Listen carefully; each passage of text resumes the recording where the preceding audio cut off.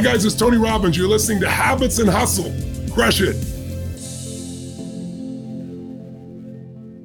On today's episode of Habits and Hustle, I chat with Robin Arzón, who went from being a corporate lawyer to being one of the most popular fitness instructors on Peloton and also the VP of fitness programming for them. We talk all about building self-confidence and accomplishing some of your most ambitious goals. And we also talk about setting boundaries and the power of saying no to things that just don't serve you. Robin is also a 2-time New York Times bestselling author. And like I said, I just really enjoyed this conversation. She's very real, super raw, and takes no bull.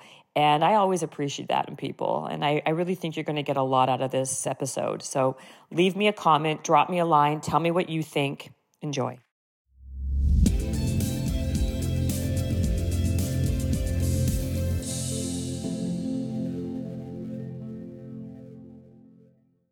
So thanks for being on the podcast. It's great to have you. Thanks for having me. Absolutely.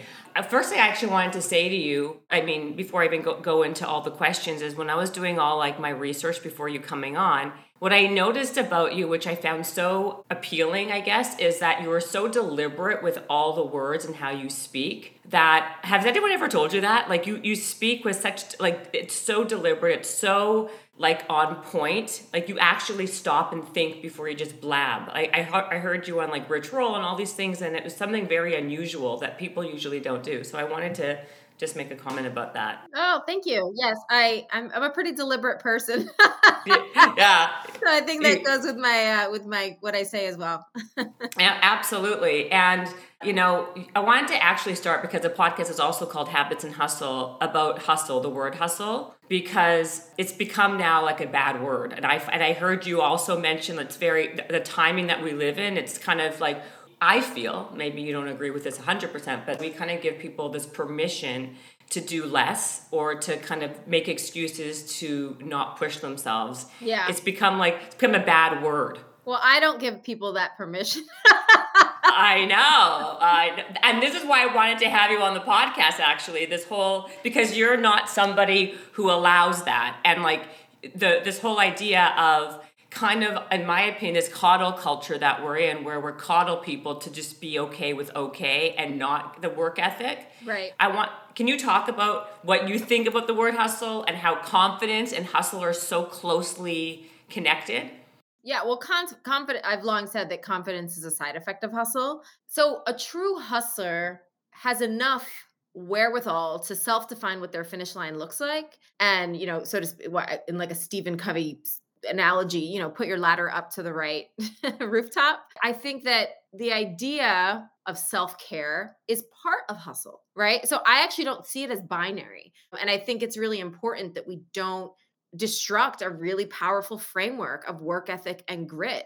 And I revere the hustle because I define what my hustle looks like. I don't always define, I'm certainly not glorifying the toughest moments, but I learn from them the most. And in that case, I revere the hustle because I love who I am on the other side of it. And I believe that hustling is a necessary ingredient to living an uncommon life. I've committed to living an uncommon life pretty publicly. And now as a parent, there's more meaning behind it because I want my kids to know what it looks like and what it requires to lead an uncommon life so they can decide for themselves what makes them unique and uncommon. So yeah, hustle is my favorite word. It's the reason why I named my empowerment journal that's forthcoming, Welcome Hustler. I'm not shying away from the word hustle. And I have a legion of folks who are listening, to the conversations, not only that you're hosting and similarly on this podcast, but what I'm putting out in the world has a very specific drumbeat. And I know that there are certain people who want to hear that drumbeat and are paying attention. And your journey to wellness is very unique, right? You used to be a corporate lawyer. You talk about this all the time, but for my listeners, can we just talk about that a little bit? Just the origin, the journey, the origin story of how you even became this person. Were you always like this, even before? Because you speak with such, like I said, you're so deliberate, you exude confidence. Did you work on that, or did that come with your journey as you were becoming into this person? I mean, I think it's all iterative. Hmm. I can't imagine. Who knows? I mean, I was pretty confident in my 20s when I was practicing law, but Yes. it all builds on each other, and our skill sets thankfully build. I mean, imagine if we were still having the same conversations with the same skill sets that we had even 5 years ago, certainly 20 years ago. That would be pretty depressing. I was a corporate litigator. I was a corporate litigator for almost 8 years. And during that time is when I started to fall in love with running. I was doing marathons and ultra marathons while practicing law. And it was in the midst of subprime, financial crisis, like Bernie Madoff years. I mean, it was a wild time Yeah. to practice corporate litigation, certainly the type of litigation I was practicing in New York. And it really taught me to be savvy. I don't think I would understand myself, my brand as a business, if I hadn't had amazing clients that taught me, what business means with a capital B. I feel like it was also like a mini MBA, in addition to a law degree that I kind of was able to start to dabble in. And it really like stoked my entrepreneurial spirit. And I realized that I could architect a career where I'm moving as my currency, as well as infusing storytelling and the importance of narrative in every type of platform, like Instagram and things like influencer marketing were first coming into vogue. And I thought, okay, well, I want to leverage this. I have a story to tell. And then that started becoming so robust in my business that I realized maybe I could really pivot away from law and do this other thing that I'm so passionate about. I use my law degree every day, and it certainly provides a framework for a lot of what I do and intention around a lot of what I do. I'm a wordsmith. I'm super precise. I'm exacting, but I've always been that way. I am like a Latina, first generation Virgo. So like I'm not cutting corners, and I'm not literate in bullshit. I'm just not.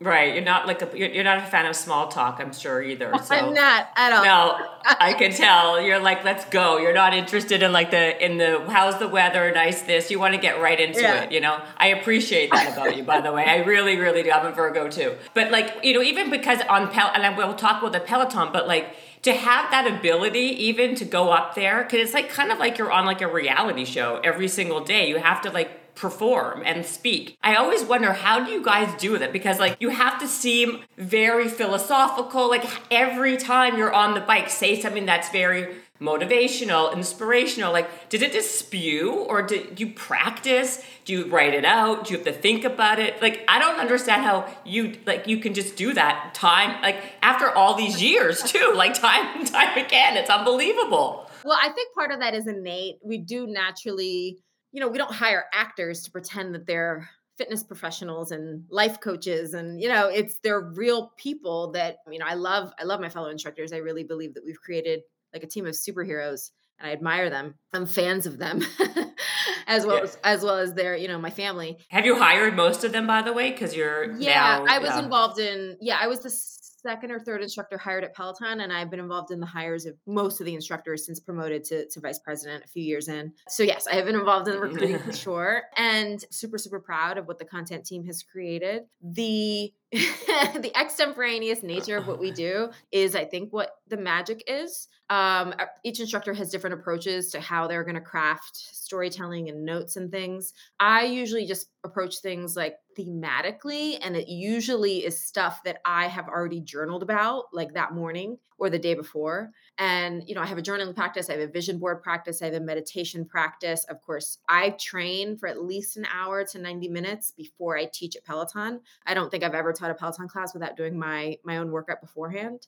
And that's so I prime my body and my mind. And oftentimes I speak to the audience in the exact ways that I was or was not speaking to myself in the prior workout. So it really is coming from a genuine place as an athlete and as a member. And I guess the more like philosophical existential pieces of it, that comes really naturally to me, because that's just what I'm thinking about and what I'm trying to practice in my own life, right?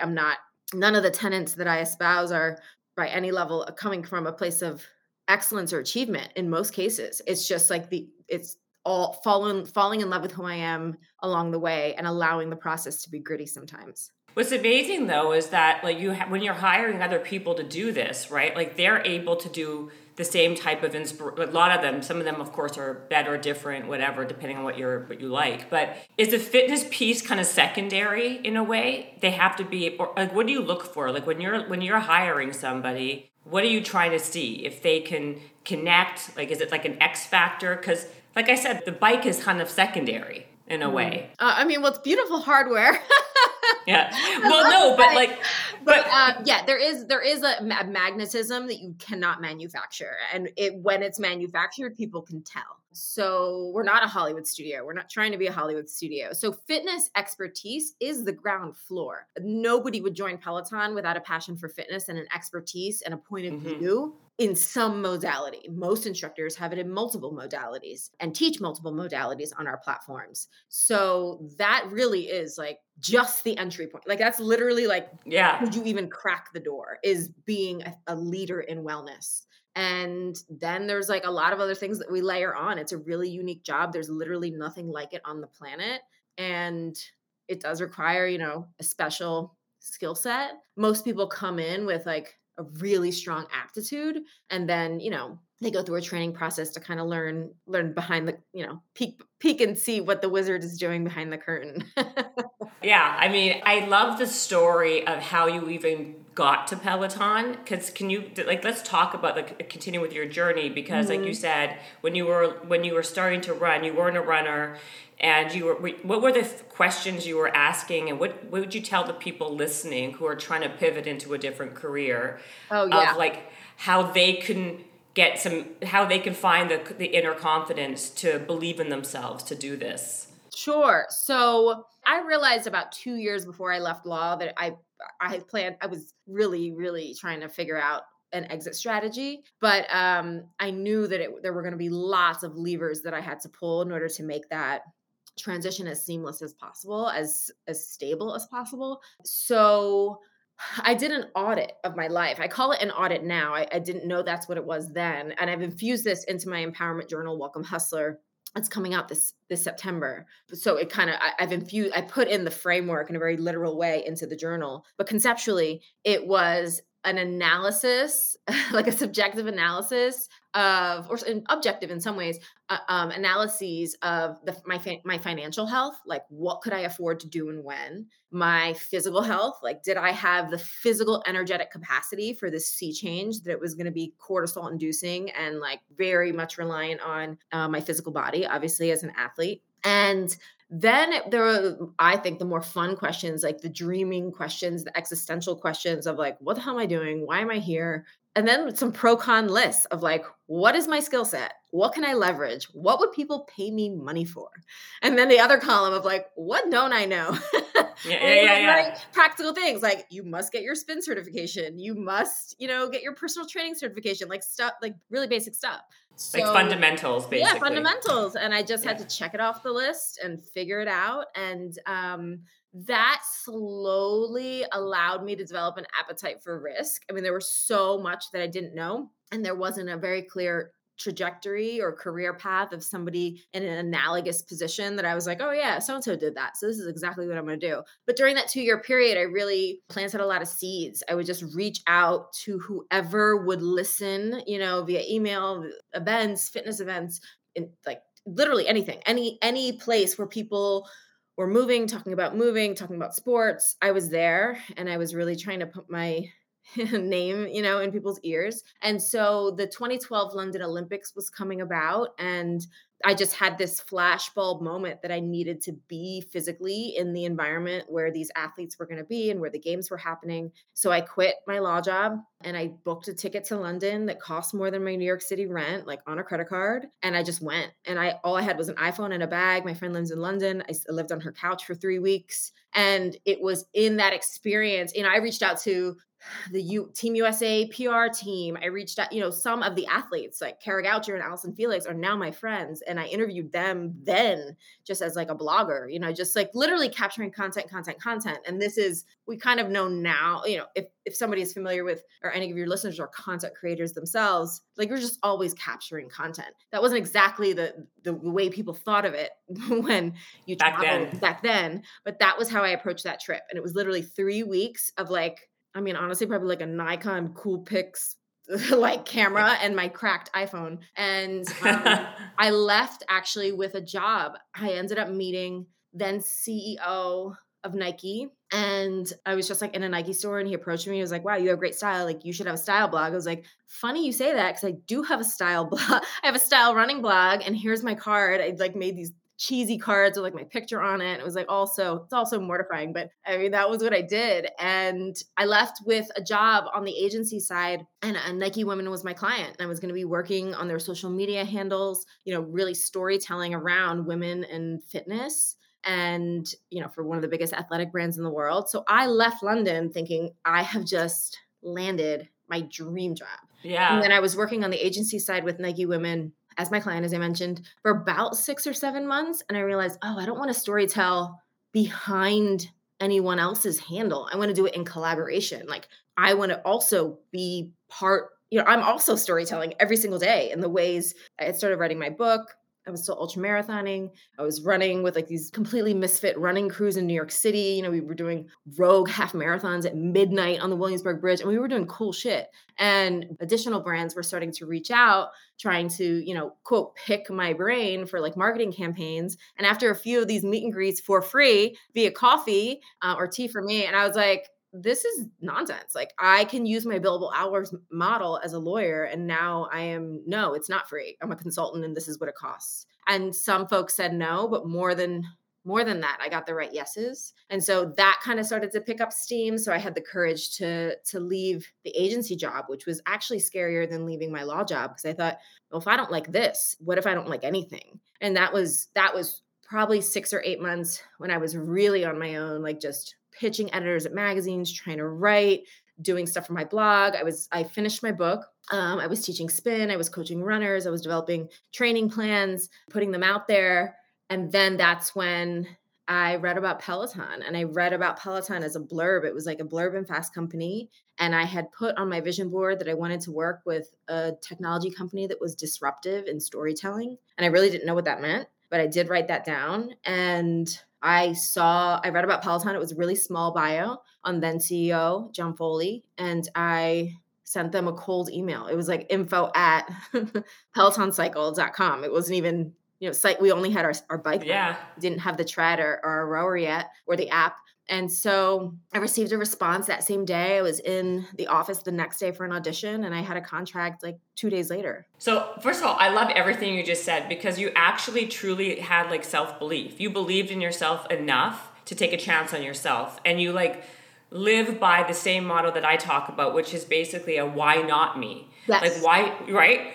Like, why do it for Nike? You could be the brand and you can collaborate and you can do this. And, like that is a true sense of like, true confidence and self-belief in yourself. And do you feel like you can teach that to somebody, or does someone have to really it's an innate feeling that you have to kind of earn in a way, right? Like you can't just tell someone just to believe in yourself, right? Like you kind of truly did really believe in yourself. You got this job from, like you met the CEO of Nike, for crying out. Like it's not like you are meeting some like random person from some mom and pop shop. And it kind of kept on building from there. I love that story. And you just kind of were very deliberate. Like you went after the company that you found.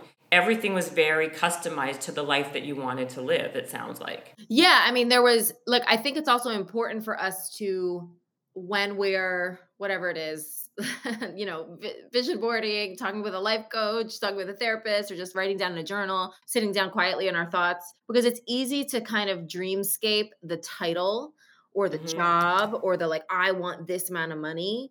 But what are you, how do you want to feel when you are that person and your head hits the pillow? I thought about that version of myself a lot because I knew what it felt like to feel just okay. As you mentioned, like I'm so allergic to that feeling of just that malaise. Mm-hmm. And I never wanted to feel that again, even if I had some fancy job at some whatever. I actually didn't even know what that would be. I was like, is that at working at a Nike? Like, I don't think so. So I knew I hadn't found it yet, but I knew how I wanted to feel when I got there. I wanted to feel like that that exhilarating exhaustion from knowing that you uniquely leveraged what you can offer the world. Like feeling in alignment, like that flow state is I am in that flow state most days of my life now. And that is at showing up in the world as myself. And that was exactly what I wanted to create. So I didn't necessarily know, I knew how I wanted to feel when I wanted to get there. And I knew what I didn't want.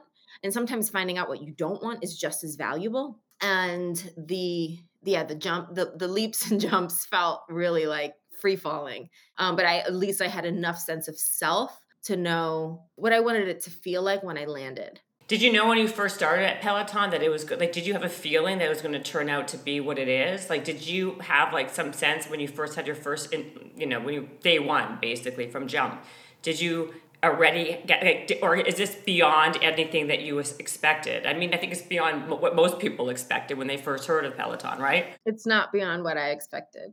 Really? So you knew this was going to happen? I always had big dreams for it. And as far as I'm concerned, it's day one. Like every day is day one. So yes, I thought it could be a global platform. I thought it could make serious changes in people's lives. Yeah, that I really did believe. I have always believed that we're dreamers who hustle, and like not everything, when we don't do it right, we figure it out and we try to do it better, and that's like any business. The passion though that I have for the brand is just as strong now as it was then. Wow. And like I said, like I have a day one mentality. Like I just taught some classes on the tread, and like I approached those classes like they were the first and most important classes I've ever taught.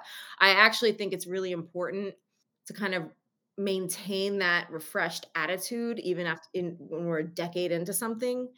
So I ask myself often, like, if what you just put out, whatever content you just created, whether it's with Peloton or not, like, would that get you hired today? And that is a gut check that I ask myself literally weekly. And I think it's an important one. That's amazing. It's amazing to have that same kind of like energy and excitement for a job, like as opposed to like what most people have, what happens to most people, right? Like, but doesn't your body get tired? Like, are you ever tired? I don't understand. Like, because you're working out before, then you do your class. How many classes are you teaching a day? It's unbelievable. And you have a baby. It's usually an hour to an hour and a half of content. Some of it's a few short classes cobbled together. I am trained up for this, right? Like, yeah.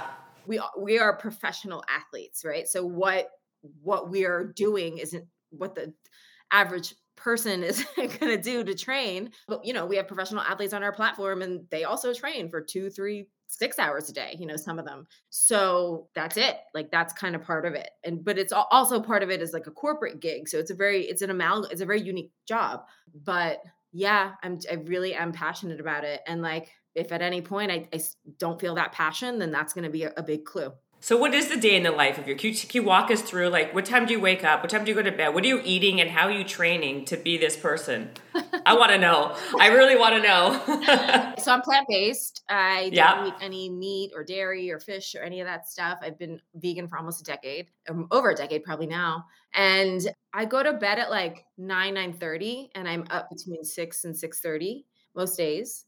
And so that's like, I sleep like a good 9 hours a night. I mean, I'm pregnant now, so when I have an infant, that won't be the case. But, as much as like I control the controllables, I just focus on what I can control, and I don't moan and groan about what I can't. I just think that's wasted energy, and self-pity is poison. So I wake up and get my daughter ready. We're like have breakfast in the kitchen as a family. My husband makes our morning smoothies. So he's prepped that while I'm getting my daughter ready. What's in the smoothie? I want to know the details. I want it's like 15 ingredients. I mean, it's got everything from like magnesium to athletic greens, plant protein, every veggie, like cauliflower, kale, like, all that stuff that you would probably imagine. And then we put in vitamin D, B12, like stuff specifically for our plant-based diet, to supplement our plant-based diet. So yeah, I have my smoothie in the morning, and I usually drink it in 2 parts. I'll drink a little bit in the morning before I train, and then I'll drink the rest of it after my lifting session or my running session, whatever the case was. So yeah, then it's my time to train, and I train probably I'll run or jog for like 30 minutes, then I'll lift for an hour. Usually heavy barbell work like deadlift, push press, dynamic movements like that, or prime movements like that, prime lifts. Every day or how many times a week? 6 days a week. Okay. Do you have a trainer or you do it yourself? Sometimes I do it myself, and sometimes I go to a private training facility. So yeah, there's like 2 or 3 other people there that I'm training with, but it's not open to the public. Yeah, you have to like be a participant to. Oh yeah. No, I want to know how you train though. Are you doing like full body? Are you doing like splits? Like what do you do when you train yourself? It ends up being a pretty upper body, lower body. It's usually like if I'm doing an upper body barbell lift, then there's a lower body accessory work, so it ends up being full body in the way they complement each other. But yeah, it's a pretty traditional split where it's like Monday might be deadlift, then chest press might be Tuesday. That's usually how I approach it. And then I'm to the studio usually to film classes. So it'll be cycling, tread, or strength. And even on the days when I'm teaching strength, I will usually have lifted beforehand. And then I just treat my strength classes at Peloton like my additional accessory work. But on the days where I know I'm cycling, I might prioritize like a tougher run in the morning, or the days where I know I'm teaching tread, I might just walk, just to get some steps in and not have a really intense. So I am very mindful of my output and energy from a cardio perspective, but my strength is pretty consistent 5 or 6 days a week. And then what do you do? Like, so then after you do that, when do you get the other work done? Like, I want to know how you're able to do everything. I mean, I'm very ruthless with my calendar. Like if something can be shortened from 15 minutes to 10 minutes, I'm going to ask my team to do it. I'm really ruthless. So I probably reclaim days, if not weeks of my time a year, because I'm really, really intentional. So in the 5, 10 minutes, 15 minutes, I'm creating playlists, answering emails, capturing content, literally taking photos, for clothing and shoots that I have with my brand partners. And then sometimes I probably say at least 2 days a week, I have blocks of time where I'm doing press interviews or photo shoots or video shoots or things that might take 2 or 3 hours, 4 hours, 5 hours. And that's obviously blocked ahead of time to complement my teaching schedule and my other things. Yeah. So that's a few days a week. And then it's meetings, Peloton meetings, executive meetings. So they're jam-packed days. I mean, I don't usually have 10 minutes free in the day. So I want to talk about the 2 words, no and balance, right? Because you think no, like you say no probably like 90% of the time. Like how do you decide what you do? 99% of the time. How do you decide what you're going to say yes to, what you're not going to say yes to? Is it all based on how much time it takes or how passionate you are, or? I mean, if it feels like a mediocre yes, it's a no.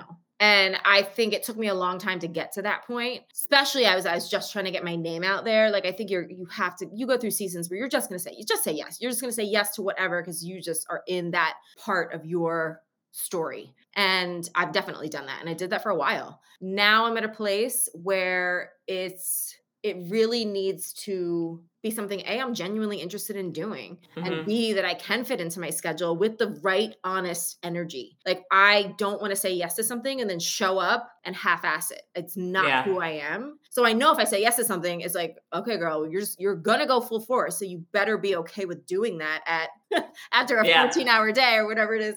So yeah, that, and it has to be in a line. I mean, what's the ROI, right? Like does it make sense for the product I'm coming out with? Does it make sense to introduce me to an existing or a new community? Is it something, even if it's a small, I've done commitments and talks and things for 10 people, but it's because it's like, that's how meaningful it is. Right. So there's gotta be a spark behind it. And that keeps me going. That actually provides buoyancy in my day, because when I look at my calendar and is full of just stuff, I know that the stuff they're genuine yeses. Is it hard to find, with now that you are a mom, of course, do you find it hard? Do you find you're shifting and changing what you're saying yes to? Like, how are you, I know the word balance is not even you and I say very similar things, is not really even a thing. But how are you able to balance it with being a mom? Do you find it, do you have anxiety from it more? No, Or I no? don't. Because I've lived this way for a long time, so like the principles around my time, protecting utilizing no like a sword so I can protect my yeses. I create boundaries and I'm okay with it and I'm unapologetic about it. And sometimes that might not settle well with people, but that's just how I rock in business and in life. I say no to most social engagements. When I'm with my family, I'm really, really focused and I'm with them totally. And so no, I haven't. Obviously, like there's a lot more going on, in my world, in my ecosystem, as Yes. a lot of caregivers know. But that just makes me even more intentional. And I was pretty intentional before. So I wouldn't say that honestly, the framework is the same. Really, because I find having a career and having kids, I always feel guilty. I think a lot of moms just always feel guilty. And you're saying that if your advice is to be very, very deliberate and create very strict boundaries and there be non-negotiables is the best way to kind of go about that. Yeah, I put the first things first.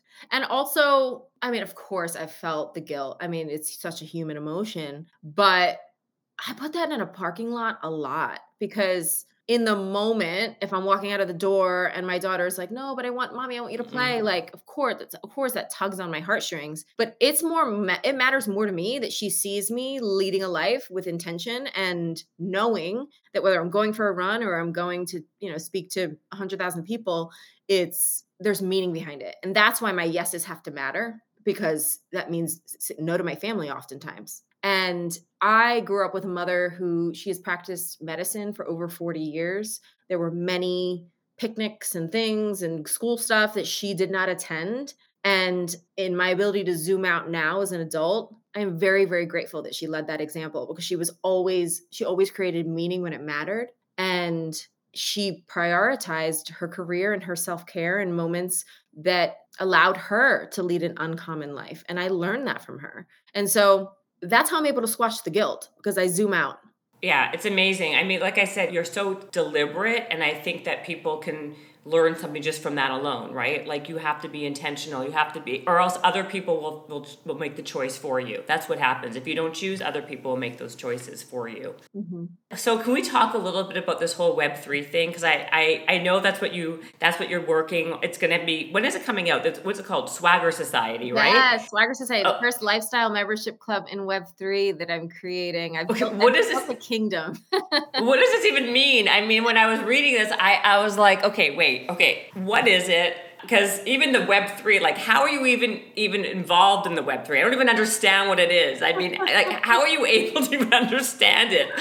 Yeah, well, I've educated myself on it. I definitely didn't know, even a year ago, I certainly didn't know as much. And it's an ever-changing landscape. So anybody who says they're an expert, take that with a grain of salt. But my husband has been involved. I mean, like it's been a few years that he's been involved, and has a lot of business dealings in Web3. And so I started to really pay attention when I saw what was possible for the creation of community using some of these technology, what these technology platforms or devices are going to enable us. It essentially is able to aggregate community, and your digital identity in a way that is pro individual ownership. So imagine having a digital identity that you port with you. It's not one login for Facebook, one login for Instagram, one login for TikTok. There are gonna be hubs and communities that live in spaces where you're able to port your digital identity and bring your digital assets. And NFT is just a digital asset, and that's what's gonna unlock membership to Swagger Society. So somebody's gonna be able to join and buy a membership just with a credit card. So you're not gonna have to do anything complicated with a wallet or anything. We're not using nomenclature that's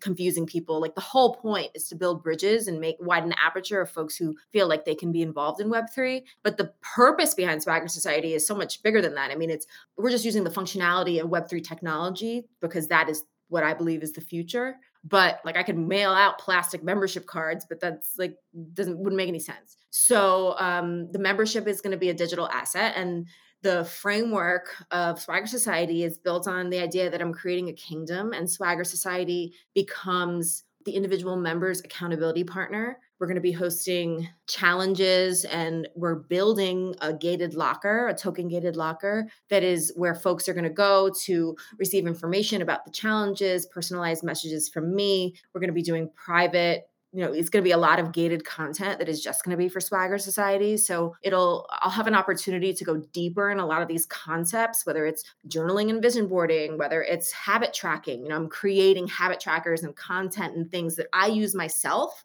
I'm creating it just for Swagger Society. And the idea is that somebody's going to have their own goal, a self-directed goal. It could be literally about anything. And then we're going to try to, create some frameworks to dig under the hood of like, why are we meeting our goals? Why not? Really using community as a key. And then there's going to be what we're calling street cred or swagger points. So that's going to be like the loyalty rewards, I guess, currency in Swagger Society. So the more that you engage, the more challenges that you complete, you're going to see yourself on, see how many points you have of street cred. And then those points are going to be used within the Swagger Society ecosystem for different rewards. So there's kind of a reward system as a carrot, whether that's early access to merchandise or buying merchandise outright with the reward system. We're going to do in real life events. So it's going to be access to those events. Then we have different tiers of membership that are going to have, different access points, but it's exciting. Okay, so what's the difference between using an app and doing this on an app like reward points and community?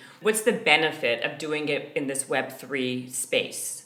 Well, namely, you could do it through an app. So we're building a website. So my devs are building a website, and you're going to log into that website similarly to how you'd log into any website. But the asset, like the thing that when we say, okay, there's 50 members here, the way we track that, it's going to be through Web3 technology, which involves smart contracts and digital assets, and basically buying an asset on the blockchain. And that creates provenance. Like, that's one of one. If you own card number, digital asset 1 of 50 for Swagger Society, that's it. Like, there's no ability to kind of recreate that or fake that. And we're having art associated with each of the kind of Swagger Society kingdom characters that are going to be token gated in somebody's locker. So somebody's locker is going to be when you log into our website, you're going to see where your digital assets live. So there's kind of stuff behind the scenes that the user hopefully isn't even going to be messing around with, because most people don't care how this stuff works, which is why I have a whole team of developers that are figuring out how this stuff works, because I only know, from a 10,000 foot view. But it's basically the blockchain technology and like kind of the crypto. So and your husband's your partner, I'd imagine, right? If he's been doing this. So he's the CEO of Swagger Society. So really, I'm the co-founder, but he's the day-to-day person. And, I should say Swagger Society is totally my own thing. Any opinions I have about Web3 or Swagger Society are totally my own. It's not Peloton. It's not fitness related. This is just my passion about, what this new club could be. Because you really believe, a lot of people don't understand, like me included, the Web3 situation. You really believe this is the next wave that's going to be something, basically. Everybody will be utilizing Web3 technology. It's like saying that the internet is fake in 1995. Right. It is going to be the new iteration. Yeah, and it remains to be seen in what way and what applications will really be using it. Is it going to be just for banking, getting your license, voting? Who knows? But there's a lot of utility in it, and we don't need to jump the gun, right? Like, people don't need to feel like, oh, I'm late. Nobody's late. It's literally just starting. Yeah. No, it is. It's just started. Literally, I agree. I know we have a few minutes here, so I just wanted to talk about your superhero toolkit. What habits you have? What do you do to kind of be on point besides the workout and all that stuff? And we're talking about your day. You mentioned vision boarding, journaling. Can we just talk a little bit more about these modalities that you do daily and what is in this toolkit for you to be you, basically? Oh my gosh, yeah. Well, journaling is a huge part of it. It's why I created Welcome Hustler. It's really what I've poured into Welcome Hustler which is available for pre-order, the framework that I have put into my own journals over 10 years. And my journaling practice used to be in the mornings. Now it's usually at night. It's usually like journaling for a few minutes, and then I pick up and read my book. And that is how I get into the beta state or whatever to like start to sleep at 9 p.m. The part of the journaling for me is sometimes it's a brain dump, is just like getting things out, even if sometimes it's just a to-do list, honestly. But in my most creative moments, in my less stressful moments, it allows me to continue dreaming. It allows me to continue tapping into that internal conversation. And oftentimes I'm picking back up on conversations or thoughts or seeds that I planted when I was running or when I was doing breath work. I've started to incorporate non-sleep deep rest, kind of, I guess you would call it a meditation. Human Lab talks about this. He has one that's available for free on YouTube. So that has helped me in the afternoons kind of regain my energy for the sprint that is dinner time, as most parents know. Yep. But the two like really key practical things, like takeaway things, journaling and vision boarding. Vision board, I revamp my vision board probably like 4 or 5 times a year. Or if I'm like really working on a specific creative project, like I have, in addition to the journal, I have another product line coming out this summer. And that required a vision board because I really wanted to like tap into the creative process around that. But yeah, usually my vision boards have different quadrants: business, relationship, physical health. It really depends on kind of the themes that I'm really going on. And I do it old school, like cut and paste from magazines and newspapers. And sometimes I'll print something out if it's something very specific that I want to put on there. But I really I will put before I got my first magazine cover, it was like I printed a picture of the magazine. I put my face on the magazine. I'm like, that's what we're going for. And there, you want to be able to dream with the specificity. And I think that that's what vision boards do to a certain visual extent. And certainly journaling allows us to go inward. And the 3 questions that I ask myself most frequently in journaling, you mentioned one of them actually is, why not me? Another one is, what is my why? And sometimes that's like the macro big why, but I'm pretty dialed into that. I'm pretty in tune to that. Oftentimes it's, what is my why? Literally like, why did I say yes to do this thing tonight? Like, why am I going to that movie premiere later? Like trying to get into, and then when I realized, that wasn't the right yes, or I said yes for the wrong reasons, then I know how to like pivot and reiterate in the next time. So that introspection is really important to me. And that's how I can be even more intentional and ruthless with my yeses and my nos. And then the 3rd question is, what decision would I make if I were twice as strong and twice as confident? And that really gets me, because then I'm like, am I even thinking big enough? Because I know I have the work ethic to back it up, but am I even thinking big enough? So yeah, that's where my head is at often.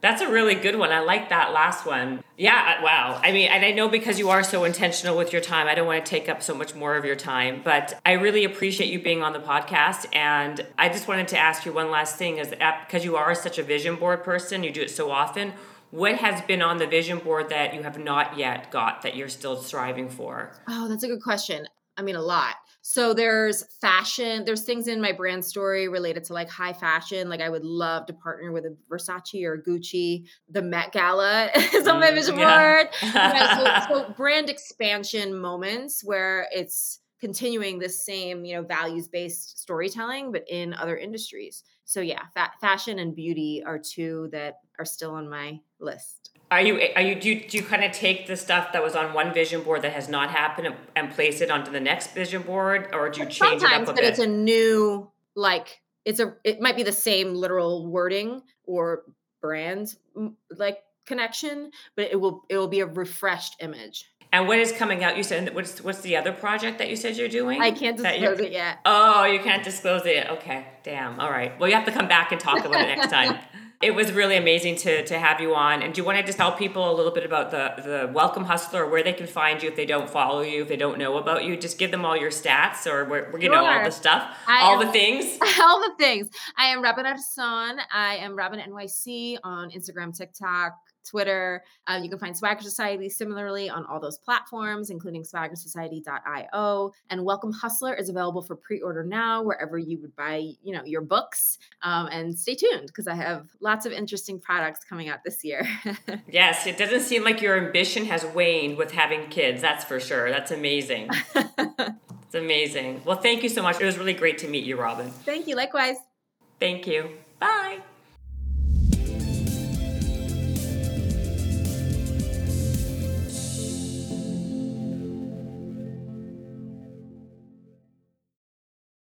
This episode is brought to you by the Yap Media Podcast Network. I'm Hala Taha, CEO of the award-winning digital media empire, Yap Media, and host of Yap Young and Profiting Podcast, a #1 entrepreneurship and self-improvement podcast where you can listen, learn, and profit. On Young and Profiting Podcast, I interview the brightest minds in the world, and I turn their wisdom into actionable advice that you can use in your daily life. Each week, we dive into a new topic like the art of side hustles, how to level up your influence and persuasion, and goal setting. I interview A-list guests on Young and Profiting. I've got the best guests, like the world's #1 negotiation expert, Chris Voss, Shark Damon John, serial entrepreneurs Alex and Layla Hermosi, and even movie stars like Matthew McConaughey. There's absolutely no fluff on my podcast, and that's on purpose. Every episode is jam-packed with advice that's going to push your life forward. I do my research, I get straight to the point, and I take things really seriously, which is why I'm known as the podcast princess and how I became one of the top podcasters in the world in less than 5 years. Young and Profiting Podcast is for all ages. Don't let the name fool you. It's an advanced show. As long as you want to learn and level up, you will be forever young.